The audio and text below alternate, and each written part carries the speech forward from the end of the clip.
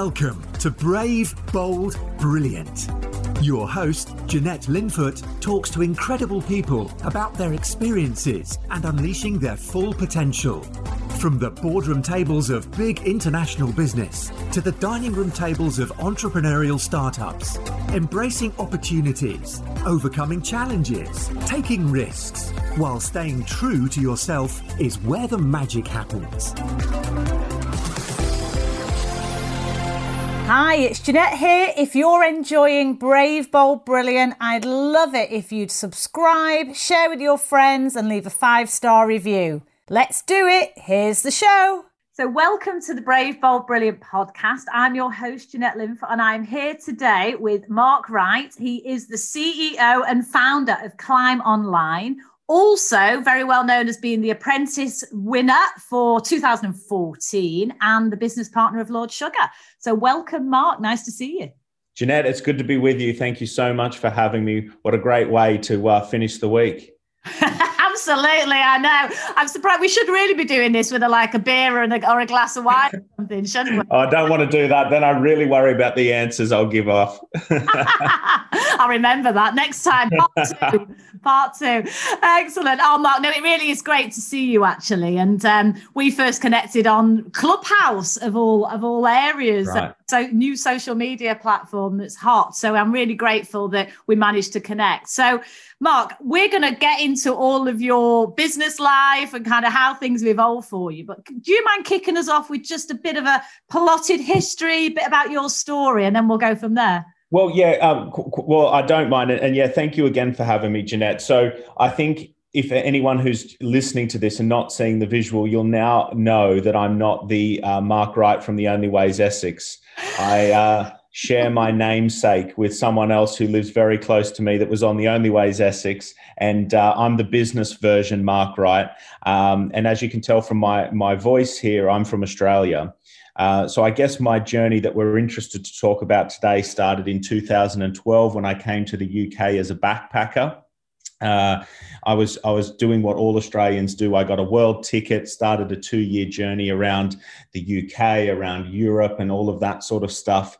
And a couple of years into it, I ran out of money. And I was in, I think, Berlin in Germany at the time. And I thought, okay, I'm going to do the living in London thing, try and see if I can make it in the UK. So I got over to London. I was living in a backpacking hostel called the White Ferry House in Victoria in London. It was £38 a night and I had £171. So I wasn't very long for lasting in London. I did the door knocking from door to door until I got a job as a cold calling salesman selling Google ads. And I started working for one of the biggest digital advertising companies in the UK. They had 73 offices, 500 employees. And I think my journey as an entrepreneur, as a businessman, started like many entrepreneurs. I started working for a massive organization and I really disagreed with the way they were doing things. I felt like deep down I could do it better. I didn't like their ethics. I didn't like the way they treated their customers. I didn't like the way they treated their staff. So I put together a business plan for a digital marketing agency that I thought would do things the right way, would really be a great company. And I took it to the bank, but because I'm not from the UK, they wouldn't open an account for me. So I tried out for The Apprentice, this little TV show I'd never heard of, with a businessman called Lord Sugar, who I'd also never heard of.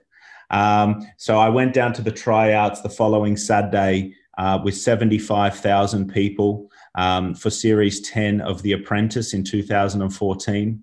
I was one of over 75,000 that tried out. I was one of 20 contestants which got onto the show, which I went on to win. If we fast forward now 6 years, I've been Lord Sugar's business partner for that long. Climb Online is one of the most successful businesses to be founded by an apprentice winner. We were the first to turn over $1 million in year one, the first to make a profit in year one. And we have customers like TikTok, Emirates, and many others, Made.com, and a list of customers you would have heard of, right down to your local dentist and plumber that you wouldn't have heard of. And our job is digital marketing. We build websites, do social media, Google ads, all of that stuff. But the mentoring I've received from Lord Sugar, combined with my success in my business, has allowed me to invest in many startup companies, mentor others, speak on stage, speak on podcasts, and be here with you today. So I hope that summarizes it a little bit, but feel free to ask away. Yeah, no, that's fantastic. It is very much a canter through. So I appreciate that, because we are going to get into lots more detail now, which is fantastic, Mark.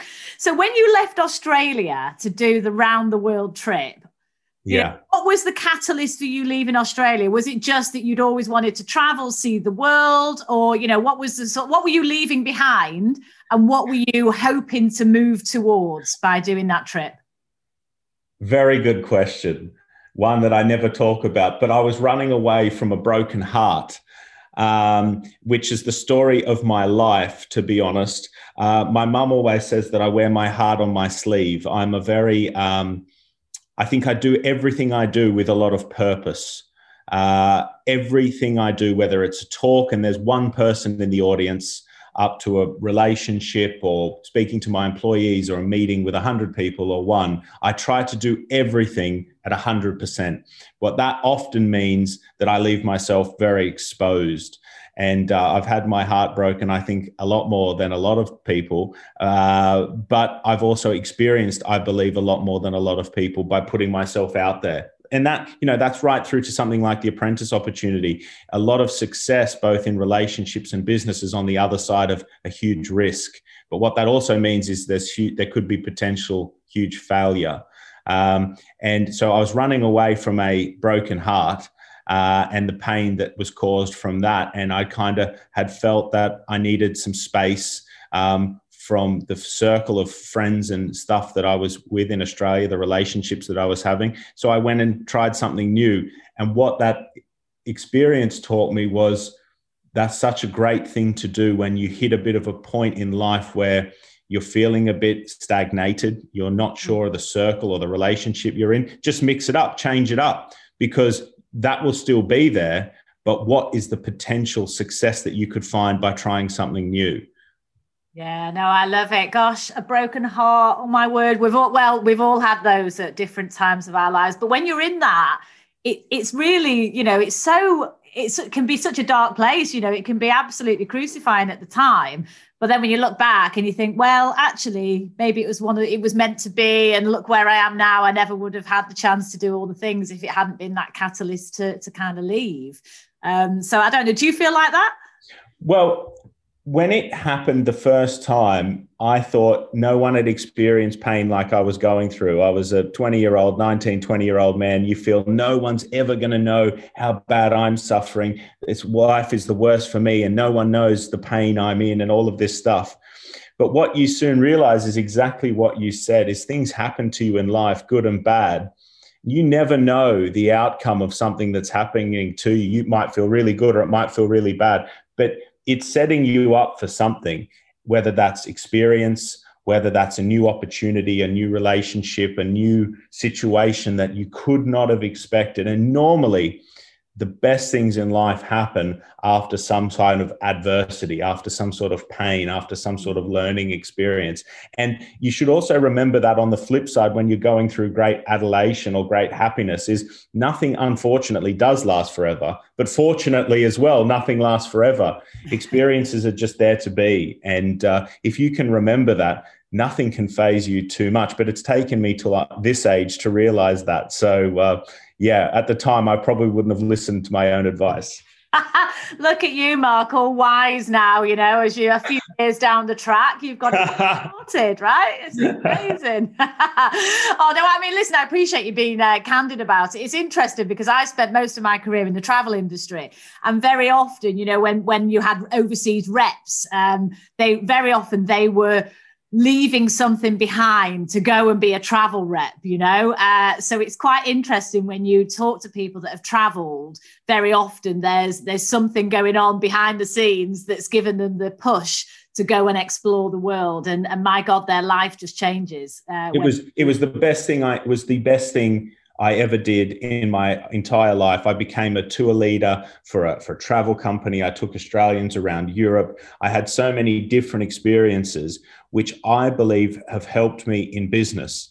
because when we were in the apprentice house and we had to sleep in share rooms, and it was very tough for people, I just spent, a year in hostels when we had to do this and have no sleep or go in this environment. It had prepared me for a lot of the challenges that were set up in business and also in the apprentice that I just experienced through travel. Yeah, so you were like, wow, what's everyone moaning about? There's hot water there. Just a Wednesday for me, Yeah, I love it.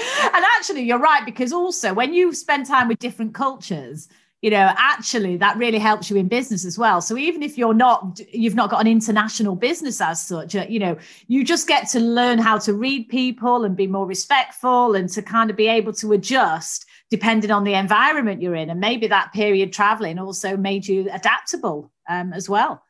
It was certainly just, I think also a large part of who I am now and how I changed on that journey of travel was spending a lot of time on my own. Before that period of traveling, backpacking on my own, I don't think I'd ever spend a day on my own, a day in my own company, being silent, not having, being at work, having your colleagues, having your friends, having your family. Literally, some days I'd be on a train or a plane 1, 2, 3 days and not speak to anyone or not know anyone, go from country to country. And that is really powerful when you become your own best friend and fully dependent on your own resources. It's a very self-fulfilling and self-empowering situation. And once you learn to really survive on your own 2 feet in places where they don't speak English, you don't know anyone, I don't feel that there's anything, because most business people feel the biggest fear is losing everything. But when you've started from nothing, you're not scared to go back to that place, and that not having that fear is a powerful thing. Yeah. And just coming back to what you were saying about The Apprentice as well, you made me giggle actually when you started doing your intro, because it was always like, well, never really heard of this show, and who was Lord Sugar? Never heard of him either. And I just needed to do it. Necessity was the mother of invention. I needed to get some money and some finance, so I'll just throw myself in and give it a go. And there you are, 1 out of 75,000. It just shows you, if you put yourself in the way of opportunity, what can happen, right? Well, every time I've put myself into a situation that is interesting, which is on the other side of the comfort zone, whether it is The Apprentice, because let's face it, you've got more chance of winning the lottery than winning The Apprentice. You've got more chance of getting into Cambridge or Oxford than getting into The Apprentice based on the number of people that apply. So the chances of not getting in, or if I got in, of getting fired, is substantial. So you're almost setting yourself up for failure. But on that 0.00001, you could come through and win or get Lord Sugar as a mentor, as a business partner. It is life-changing financially, in terms of profile, in terms of business. And it was for me. It really was. And the show itself, Mark, so when you were on it, is it, obviously it's staged for TV, right? It's meant to be entertainment as well as the business side of it. But how contrived is that environment? Is it very staged, or actually, do you not even realize the cameras are there when you're on the show? How does it play out in reality? It's very interesting because obviously it's a TV show and it has to be entertaining. For BBC One to keep commissioning it, it's got to continue to entertain the audience. So I think there's several things they do. The tasks themselves are set up to be entertaining. The candidates, the vast majority, are selected to be entertaining. I wasn't one of the ones selected to be entertained. I was one of the ones selected for business purposes. At least that's my story, and I'm sticking to it. So what happens is, if you create stress, a time frame, and a crazy task with crazy people, it's going to get entertaining. The tasks themselves are real. And as the weeks got on, the first couple of tasks, you're really conscious of the production and the cameras. And so it's a bit more of an acting, scenario. And as the weeks went on, it became really natural you kind of forgot about them and you were being more sort of normal. So I'd say that they help the situation to be entertaining, but it's genuinely pretty legitimate. Yeah, no, that's great. That's good to hear. And in terms of Lord Sugar, pretty ruthless with the delivery of his messages and his feedback, shall we say. How does that compare to actually being in a proper business partnership with him? You know, his style and how, you know, you obviously have a lot of value that you get from being together as business partners. But, you know, what's the difference in reality versus the TV version? Well, there's several people on that show, like Claude Littner's a great example, that did the interviews in my year. He's now Lord Sugar's advisor. On the TV show, he's frightening. He's one of the scariest men or people I've ever met in real life. And then I met him, and he was scary on the show and lovely in real life. He was like butter wouldn't melt in his mouth, so sweet, so polite, so engaging, so funny. And you're like, wow, that TV's really, you know, made this guy seem scary. Lord Sugar is scary on TV, and he is 10 times scarier in real life, which is the crazy thing. He is a tough guy. And I mean, you don't go from working in a council, living in a council flat in Hackney to becoming a multi-billionaire businessman, world famous, without being a bit of a tough guy. And I think his work ethic and his acumen and his toughness, they're there for all to see. And everyone who meets him, you know, says the same story. But he is ruthless. He really is, and he's unapologetic ruthless. And you know, his book's titled "What You See Is What You Get," and I think they've done a pretty good job on that name because it's so true. Yeah. That's great. And how much involvement in reality does Lord Sugar have in the business, though, Mark? Because you're the CEO, you know, it's your business that you founded. But how does that play out for you? Well, I've now spent more time under Lord Sugar's mentorship than I have at high school, than I did at high school. So I'd like to think that now I'm pretty capable of handling it, and I'm doing a pretty good job. I mean, you'd need to ask Lord Sugar to find out the true answer. When we started the business, he had a lot of involvement. I mean, he was very, very involved. He was on the phone, he was on emails, he was in the board meetings regularly at the very start. And as we got bigger and we got more successful, and I kind of proved that, you know, this was a good business, I'm a good businessman, and we're doing very well, he just lets me get on with it. He literally just lets me get on with it. He's there if I need anything, and he'd be open to taking a call or a WhatsApp at any time. But I kind of use him as and when I need him. And it's a really great relationship. He's a silent investor now.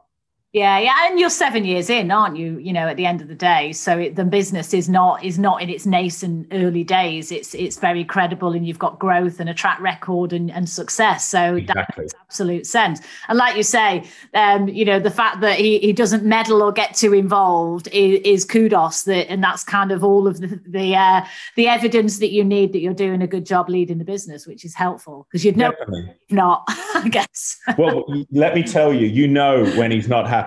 He's not the sort of type that kind of sits in the background and lets you wonder what he's thinking. He's not backwards and coming forward. And I've had a few moments where I've picked up the phone and you can already hear him yelling through the phone, and you think, blimey, I'm in for it today. So, you know, one thing I sort of have learned from him, and I appreciate about him, is that rawness. You know, there's no bitching behind your back. If he's got feedback for you, it's direct, it's straight to your face, and it's not always delivered in the most subdued and, you know, pleasant way. But, you know, at least it's being told to your face, and at least it's with well-intentioned, you know. Yeah, absolutely. So let's talk about the business a little bit then, Mark, because obviously massively successful. You're working with some incredible brands. The business is growing. You know, you threw out some numbers there. You know, you hit $1 million in year one, profitable, and now where you are today. How's the business performing? What's the future for the business that you can see at this point of time? Well, it's fascinating actually, because literally yesterday was our record day for the company in terms of we registered more new accounts and sales in one day, in 24 hours yesterday, than any other time in the company's history. What COVID has done has exacerbated the real push to businesses being online. I remember when I first started in digital marketing, I used to have to go and convince people that people would look for things online. I would literally sit there and type in like, white Nike trainers and show people how they'd come up on Google. And business owners would be like, I just don't think it's going to be a thing. So I've been on that journey of convincing people that digital advertising is, essential, to now I've got people begging for the service. So I've kind of seen the full array. And COVID has just accelerated it 5 years. People don't want to be held at the behest of lockdowns and high streets opening and closing and limits to how many people they can have on their store. They want to be uncapped online. The performance on Google's through the roof. The performance on social media on Facebook and Instagram's through the roof. LinkedIn for B2B businesses. So we've just seen it go crazy. So it's never been better for our business. What we're seeing is a huge lack of talent in the industry, that we have a huge drain of available talent, people who can actually do the work, because this is a new sector. If you talk about Facebook ads, you're talking about sort of a 5 to 10 year industry. This didn't exist 10 years ago, and now it's one of the biggest industries in the world. There's not a lot of people to do the work. Now, if you compare that to being a lawyer or being an accountant, they've been around hundreds of years. So there's plenty of people in the profession. So there's challenges, there's no doubt about it. But in terms of the scale of where we can take it, our business plan is to 100 million at the moment. Brilliant. That's great. Yeah, fantastic. And from a kind of a finance point of view, Mark, are you finding, obviously you've got Lord Sugar's investment, and you have a number of other financial backers, do you, that support you with the business development on the finance side? Well, we're to be completely frank with you, we've been very successful, and we're now self-funded. So we have enough profits to reinvest and grow the company without any financial input now.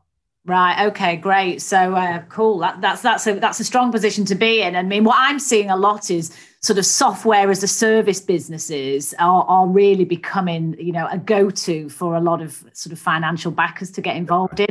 And I guess, you're in the area you're in. You're not going to be short of finance options if you want them. That's the thing. And a key thing, I think, is knowing when is the right time to take more money in and when is the right time not to do that. A lot of people let the sort of, be careful who you let into the business. It's very easy to give equity away and get people in. It's very hard to get them out. And you really don't want to get the wolf into the hen house, because once it's in there, it's going to make a lot of damage. And I think a lot of people are so caught up on getting levels of investment into their company so they can scale, but they realize, I've given away all my equity, or actually this is not my company anymore. It's everyone else's who I've given my equity away to. So it's about getting the right level of financing, and it's about giving away the right levels of controls and knowing when enough's enough. You don't actually need that much money to create a good business. You need the right level of investment, but you don't need the amounts that sometimes you hear on the TV. Yeah, no, I agree, actually. I mean, I work with a lot of business owners of various size businesses, and very often, they're kind of so focused on doing a fundraise. And when you actually dig beneath the surface, you go, well, what are you going to spend the money on? And how's that going to transform your business plan? And actually, have you thought really about, is it just financial support that you need, or are you looking from a partner for their skills, their network, that they bring something else to the party? Yeah. I see so often business owners, go into that without having given really serious consideration about why they're doing it, what they're going to do with the cash, and who they're getting in bed with. Yeah, they just want to say things like seed round and this and that, and then they say buzzwords about how they're going to spend the money. But you don't realize that, overfunding is just as a critical problem as underfunding. And you want to make sure you take on the right levels of money and the right levels of people and advice into your business, because if you let too many cooks in the kitchen, you'll end up breaking the business and it'll be very dysfunctional. So this is where a good mentor or a coach comes in, just to hold your hand if it's your first time through that process, just to make sure you don't make any silly moves. Yeah. So longer term, then, would you see yourself wanting to scale up, so that you end up, you're at 100 million, that's turnover, presumably, Mark, not profit. Yeah, I wish. I'd be talking to you from my bloody super yacht if it was. Hey, listen, we've got to have a big vision, right? But could you see yourself getting this up to $1 billion turnover business, for example? Is that the long-term goal? Something of that scale? It would be very tough. Yeah, it would be very tough, and I'll tell you why. The barrier to entry in our market is too low to get to that sort of scale, unless I owned every business in the sector. What creates a scale like that is obviously market size, but there is the barrier to entry is too low. If you've got a laptop and a phone, you can join my industry, and while the barrier is that low, there'll be too much competition for that scale. You would probably max out, I'd say, around 500 million, and you'd be doing very well. You would be doing very, very well. That would probably be with a 50 mil EBIT. Yeah. So about 10% then. Yeah. Yeah.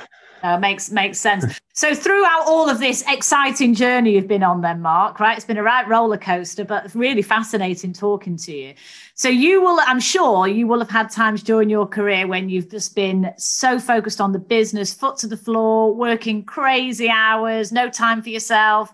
And I know from some of the things I've heard you speak about, burnout and sort of watching out for that side of things has been something you're very conscious of, shall we say. Can we talk about that? And when you face times where you've gone too far, yes, you've really kind of paid the price a little bit in terms of your mindset or your health or whatever.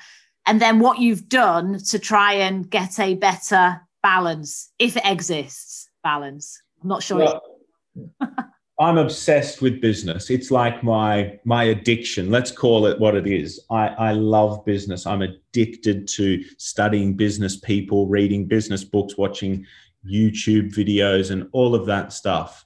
When I first started in business, all the videos I was watching were saying, you must work 100 hours a week and you must do this and you must work 120 this. And it was like, okay, all the information going in was telling me, you've got to work every hour of the day if you want to make it. So I worked every hour of the day for the first few years of the business, and strange things started happening. My productivity was falling. I started having fainting episodes. I was literally getting dizzy spells and fainting at my desk, fainting in the office. It was really weird. It was really bizarre. And what it was I thought I was really unwell. I thought, gosh, have I got a serious illness here? Because I was getting very well, couldn't get out of bed and all of this stuff. And it was my body saying to me, I'm knackered. I'm absolutely knackered. You're pushing it. Your body is only capable of so much, and you're taking me beyond every single day what I'm capable of providing you. But by the way, I wasn't sleeping. I was eating terrible food. I was drinking way too much alcohol with clients and all of that sort of stuff. And my body was just not having it. And I was kind of like, well, hang on, the YouTube videos and the big business guys on there are not talking about, they don't seem to be fainting and, not being able to do an email for 25 minutes because they can't see the words and stuff. And it was just, and then I started, having a day off in the week, and I felt great, and I was getting more done, and I was making more money, being more productive. And then I was giving myself more time, or scheduling out time to go to the gym, or scheduling out time to go for a walk or a run or meditate or go on holidays. And all of a sudden, I quickly realized that my performance went up, not down. No one respected me any less because I was working 10 hours less. No one thought any less of me. It was something that I'd created from the nonsense I'd watched and read that was not helpful in any way. And the best advice I ever got was from Lord Sugar. He said that, he's a billionaire. He's worked for 50 years and he's never worked a weekend. He works Monday to Friday, very hard Monday to Friday, but does not work on a weekend. He gives himself 2 days to exercise and spend time with his family and create time for his wife and kids. And it's allowed him to have balance. And hearing it from a real billionaire, from a real success, hit home. That delivered the message that I needed. And I think that it's no good being the richest person in the graveyard. There's no good being successful and unhappy, because that isn't success. And And I learned the hard way, which is obviously how I've learned most of my lessons, unfortunately. But it was a very valuable price, and hopefully one that I don't fall back on. Yeah, yeah. And so what do you do now, Mark, to just kind of make sure that you don't fall back into that pattern? What's sort of an average day or an average week for you? I'll do 12 hours every day, Monday to Friday, and I'll do half a day on a weekend. So that might be emails and diary planning on a Sunday afternoon, which it's not hard work, where that used to be 12 hours, 7 days a week, then 12 hours, 6 days a week. Now it's 12 hours, 5 days a week. And listen, if I've got to pick up a call, if I need to do an urgent meeting, I'll do it. But it's just structuring my diary with that more space for me, and remembering that it is for me. If I want to go all the way, if I want to be successful, that's actually the plan I need to stick to, not the other way around. And I do worry for these kids that go on Instagram and stuff like I was doing when I was first starting. You've got all these false prophets, people saying they're successful, saying they got super yachts and saying they've got jets, and telling these guys they've got to get up in the morning and drink 3 green juices and meditate, and then they've got to work 150 hours to get a Lamborghini. We're setting people up for failure because they're getting fake gurus giving them fake lessons that aren't sustainable. And I've been very lucky that I've got real mentors, but I've also learned a lot of these lessons the hard way. Yeah. No, you honestly, what you say is so valuable, because anyone listening, when you're young and you're starting out, it's all about the hustle and the grind, isn't it? Because you're on a mission, and you think there's only one way, and actually, yeah, that's not smart, as you've just described. And to have mentors and someone like your Lord Sugar in your life to actually say, hang on a minute, Mark, you need to take a look at what's going on here, because otherwise you won't be around. It'll all be worth. Well, and one of his advisors he pulled me around and said, "This, you're working too much. You're working way too much, and it's not consistent, and you'll die." And he hit me so hard with the information, so direct. But also, if you really want to be successful in business or in anything, whether it's your health and fitness, whether it's anything in life, the key is consistency. You've got to be able to do something over a long period of time. And what I was doing was you wouldn't be able to do it over a long period of time. And that's what I've asked myself now. And what I'm doing now, I could do forever, because I'm enjoying it. I really enjoy what I'm doing, and I'm good at what I'm doing, but I could do it week in, week out with no problem. And that's what telling me I'm on the right system now.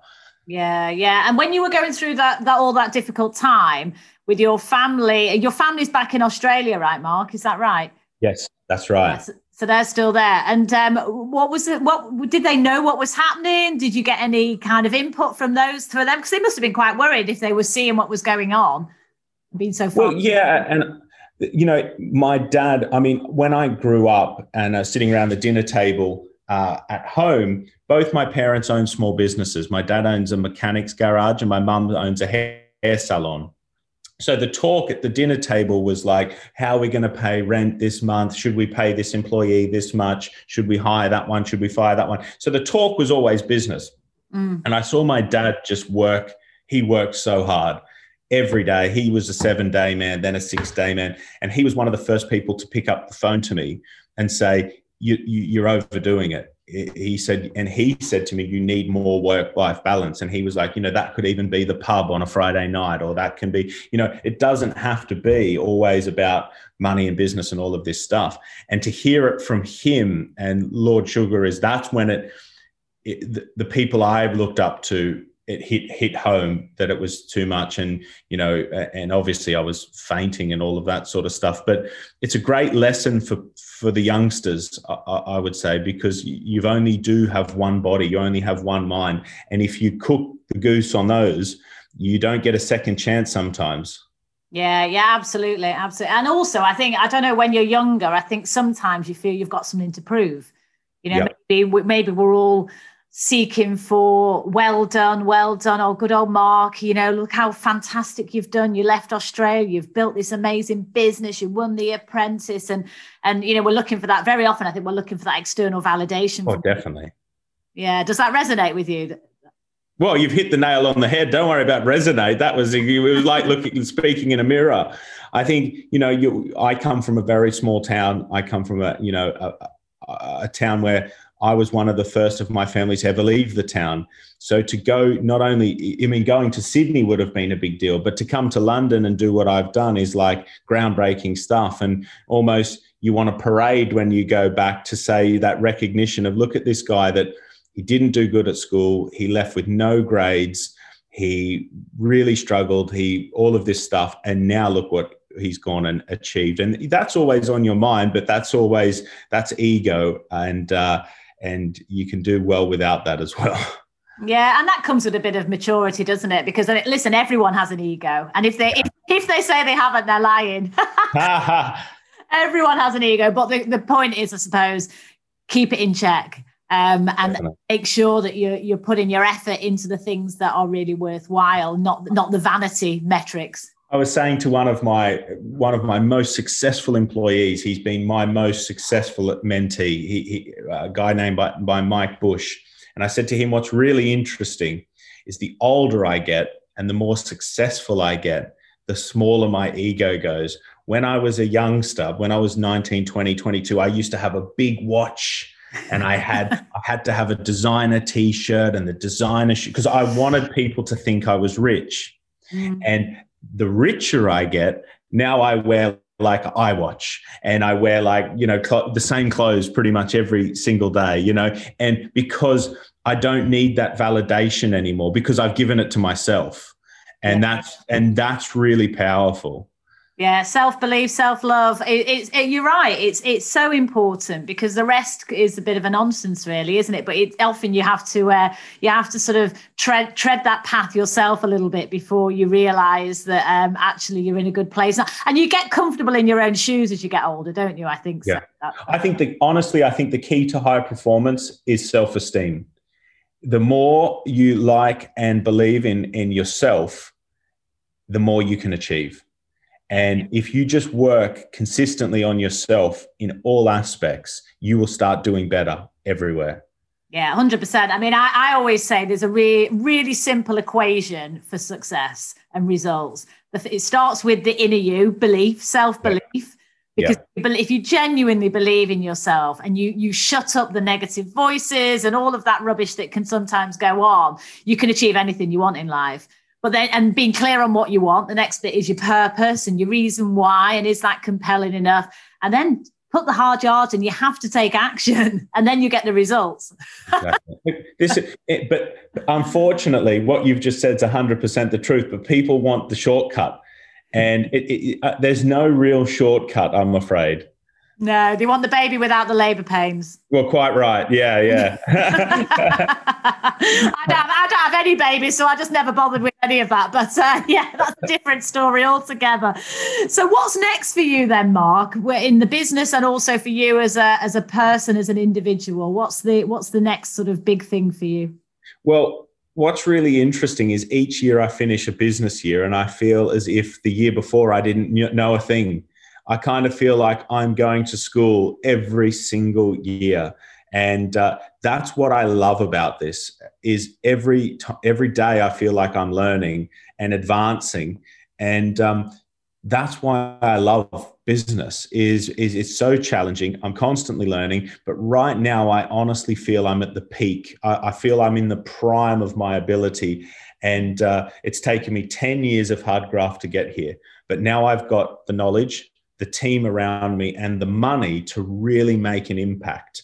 And I don't know, I'm so excited because I kind of feel I could do whatever I want. And that is a powerful place to be. I'd love to put a company public. I'd like to scale more internationally, including Sydney and New York.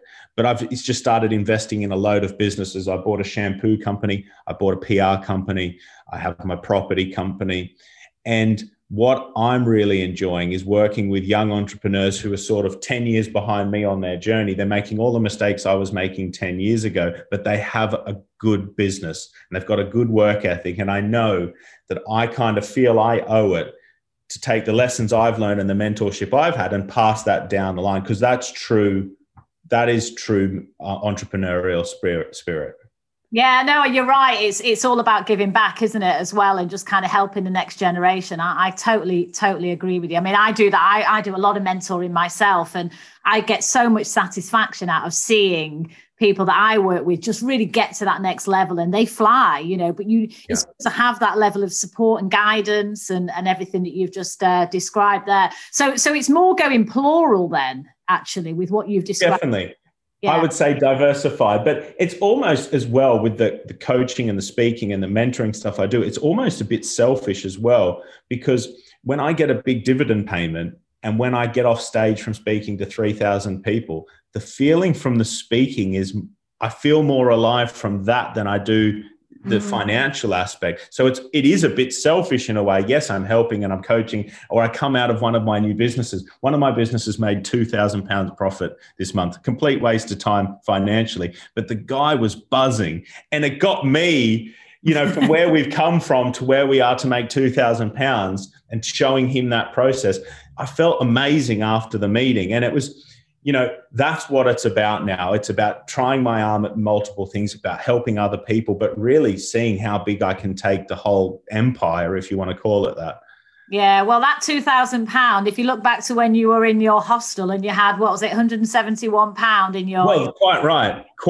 And you forget that. You really, it's so funny. You play at the level that you're at now, don't you? It's weird. Yeah, it's all relative. So if you lost it all today then, Mark, everything just went belly up for whatever reason, and you had to start again, what business would you start if you were starting from scratch? Oh, that's a very good question. And firstly, I'll preface it by saying I don't think there's ever been a better time to be an entrepreneur and start a business. Like you were talking about with software, I think things like cyber health, cyber security, telehealth, these types of things are booming. If you were to go into online gaming, online software, you would pretty much hit a home run straight off the bat. So I think for me, it would be something along those lines, whether it's cyber security, online gaming, something along those lines, using my skills that I've learned with my marketing and business prowess, I think would tie together nicely. I'd like to be potentially in a sector with higher margins than I'm in now, because marketing, again, with the barrier to entry stuff, the margins are low because you've got to be competitive on price. Yeah. Although you said 10% before, so, that's certainly a lot higher than travel businesses, which normally can be anything between about 5% if you're lucky. I know. And that's high competition as well, isn't it? Very, very high competition. Exactly. But no, that's really interesting. And if you were starting on this new venture, back to square one again, who would you have with you on your journey? You could pick two people. Who would you bring with you? Dead or alive, or people I've met? What's the context? Whatever you want. Two people you could bring with you, past or present. One of them still works with me. I'd take Mike Bush, who's my second in charge of my companies now. He's been essential to my growth and my company's success, and I would keep him. And maybe Andrew Carnegie, who founded Carnegie Steel. He mentored Napoleon Hill, who wrote Think and Grow Rich. He's my favorite entrepreneur of all time. That would be if I'd take a dead one. If I could take an alive person, it would be Elon Musk.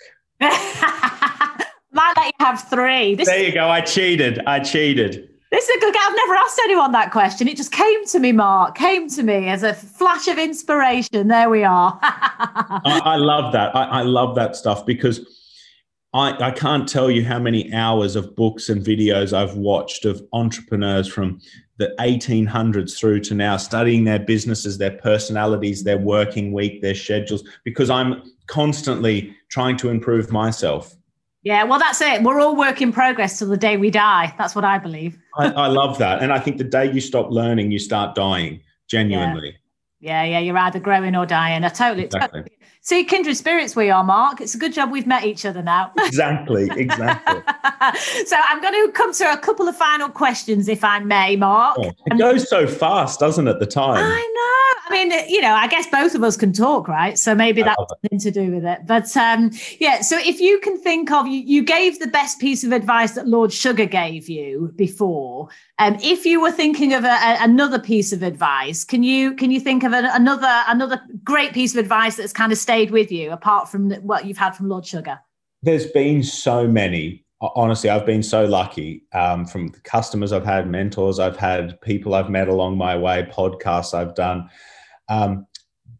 This guy called Roger Adams once told me, and Roger Adams was Lord Sugar's real advisor, not someone that you see on The Apprentice that's covered in makeup, a really not built for camera type of fellow. He told me that to be successful in business, you've got to have a thick rhinoceros skin. And he went on to tell me about, life and business are two different things, and you've got to be tough. And you can't take things personally, and you've got to also get on the front foot and attack sometimes. And when I was young and he gave me that advice, I didn't really understand it. And today, let me tell you, I really do. You've got the scars to prove. I've got the wounds to cover that advice. And it was so simple, and the way he delivered it was so elegant. And I reflect on that a lot. And it's not a nice thing to say to people, particularly, the world we're living in right now. But if you want to go all the way, you've got to be tough. And I know that sounds very simplistic, but you have to be. Yeah, no, I think you're right. And so often I think we mix our identity up with what we do, business, either as a business owner or in a role, whichever, as opposed to that's not who we are. So when things are tough in business, very often we're wrapped up so much our identity into that then it really is painful. 100%. And it's about separating that and knowing the difference. Yeah. What you do is not who you are. So Quite right. Yeah. Oh, well, look at us, so wise. So can you think of the worst piece of advice you've had, Mark, that either you took and regretted or you didn't because it was so bad? That is a fantastic question. That's kind of stopped me in my tracks, if I'm honest. Because the amount of BS I've heard along the way, I could write 10 books on. I mean, I could write one book of all the good stuff. I could write 20 on all the nonsense, because there is a lot of people that'll tell you how to do it, and they've never done it. Wow. I want to give you a really good answer to this, because I've heard a lot of crap. I can't. I'm really struggling with this one. Well, we can do it. Tell me yours. Tell me yours. I think the worst piece of advice I've ever had was about approach to risk. Oh, do you really think you should leave that really good, well-paid job that you've worked all those years to get to the top of the tree? Don't think you should leave that. That's the worst piece of advice I've ever had, which actually I ignored because I am quite stubborn and I'll do my own thing anyway. But yeah, that was probably one of the worst pieces, which actually often comes from a position. It's more about the other person. And normally it's because they're cautious themselves and maybe they're just not in the same frame of mind as you are. I agree. Yeah. That was one of my worst ones. Yeah. I've had a lot of trolls after The Apprentice, after I got a lot of followers online after I went on the telly. And what I learned, because they used to get to me early on and I'd read all this stuff and they'd be pretending and saying all this stuff like they'd known me for 15 years and they just followed me 5 minutes ago and they're saying all this stuff with the way I look, the way I speak, the way I did this. And I quickly learned that when someone's giving you poor advice or having a go at you, what they're doing is they're seeing you do something that shows them what they're capable of, and their defense is to try and pull you down, and it tells you more about them than it does about you. And I think I've been given so much bad advice. I can't tell you one thing, but one thing I can tell you is that I'm like a bullshit filter. It goes in one ear and out the other, and it never registers. And that's probably why I can't remember it, because I know what's important to my journey and I just stick to it. Yeah. Well, that's right there. You see, the perfect answer. Yeah. Excellent. And this is my final question. Well, actually, yes. Penultimate question. Where can people find you, Mark? Because it's important that they can get in touch with you. Well, if you go to climb.online, that will go straight to my main website. That's got my events and all my contact details on it. That's climb.online. Or if you search for Mark Wright on any social media platform, there'll be two of us. I'm the one that is the handsome Australian, blue tick on all social media platforms, and the businessman. I love it. Just for clarification purposes, yes. Don't follow the wrong Mark Wright. That would be wrong. Yeah, it's possible. Okay, so now my last question, which I know you're going to love. So, what does brave, bold, brilliant mean to you, Mark? Well, that sums up what you've got to do to be successful in business to me. You need to be brave to get started. You need to be bold to have an idea and something that stands out from the crowd. And you've got to be brilliant to stay at it long enough and stand out enough to be successful. So for me, it sums up the three things that you need to make it. Yeah, perfect. I love that. My word. And you are brave, bold, and brilliant, Mark. Doing my best every day. Absolutely. Love it. I love it. Listen, thank you so much, Mark. It's been an absolute pleasure talking to you. It's my pleasure. Thank you so much for having me. Great stuff. I really hope you've enjoyed Brave, Bold, Brilliant. Don't forget to subscribe and share with all your friends. And if you've enjoyed listening, I'd love it if you'd leave me a 5-star review.